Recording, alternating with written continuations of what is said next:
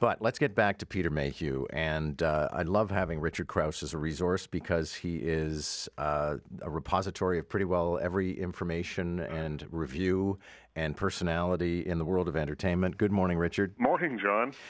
Scott Reed and I were talking about this because the three of us are more or less the same age. And not to make the death of Peter Mayhew about us, but when somebody from an age of childhood wonder, when you were just discovering the world and discovering the things you liked, passes away, it's always going to be a little distressing and a little humbling.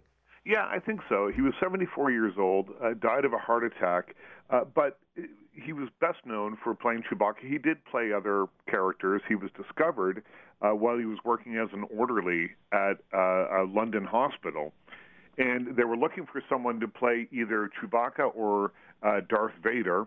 He chose Chewbacca. Someone else, David Prowse, played Darth Vader on the screen. And it became, obviously, his signature role. And there was something about Chewie. And, you know, in the films, Princess Leia calls him a big walking carpet. You know, he gets called a fuzzball by Han Solo.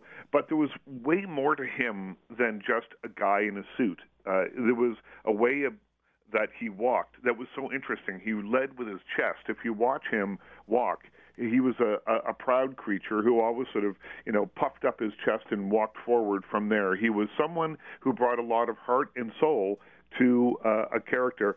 And it's remarkable because, as you know, you guys were just saying, you never saw his face. You never saw the actor's face, but there was just something about the way that he embodied the character that made him lovable, that made him a hero, that made him memorable.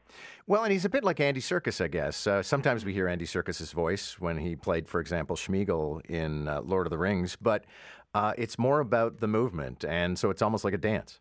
It is. It is, and it's interesting because he was 7'4", so, you know, physically bigger than everyone else, so he was fit to play this kind of otherworldly sort of character. But it's something that he used in his personal life as well.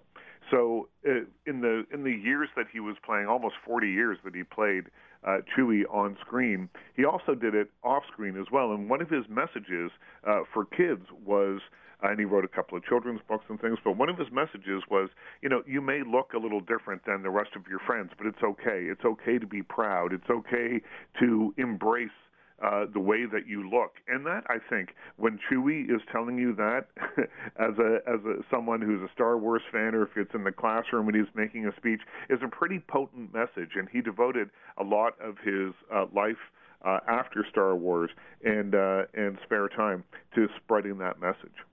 Richard, thank you very much. Good to have you. Thanks, John.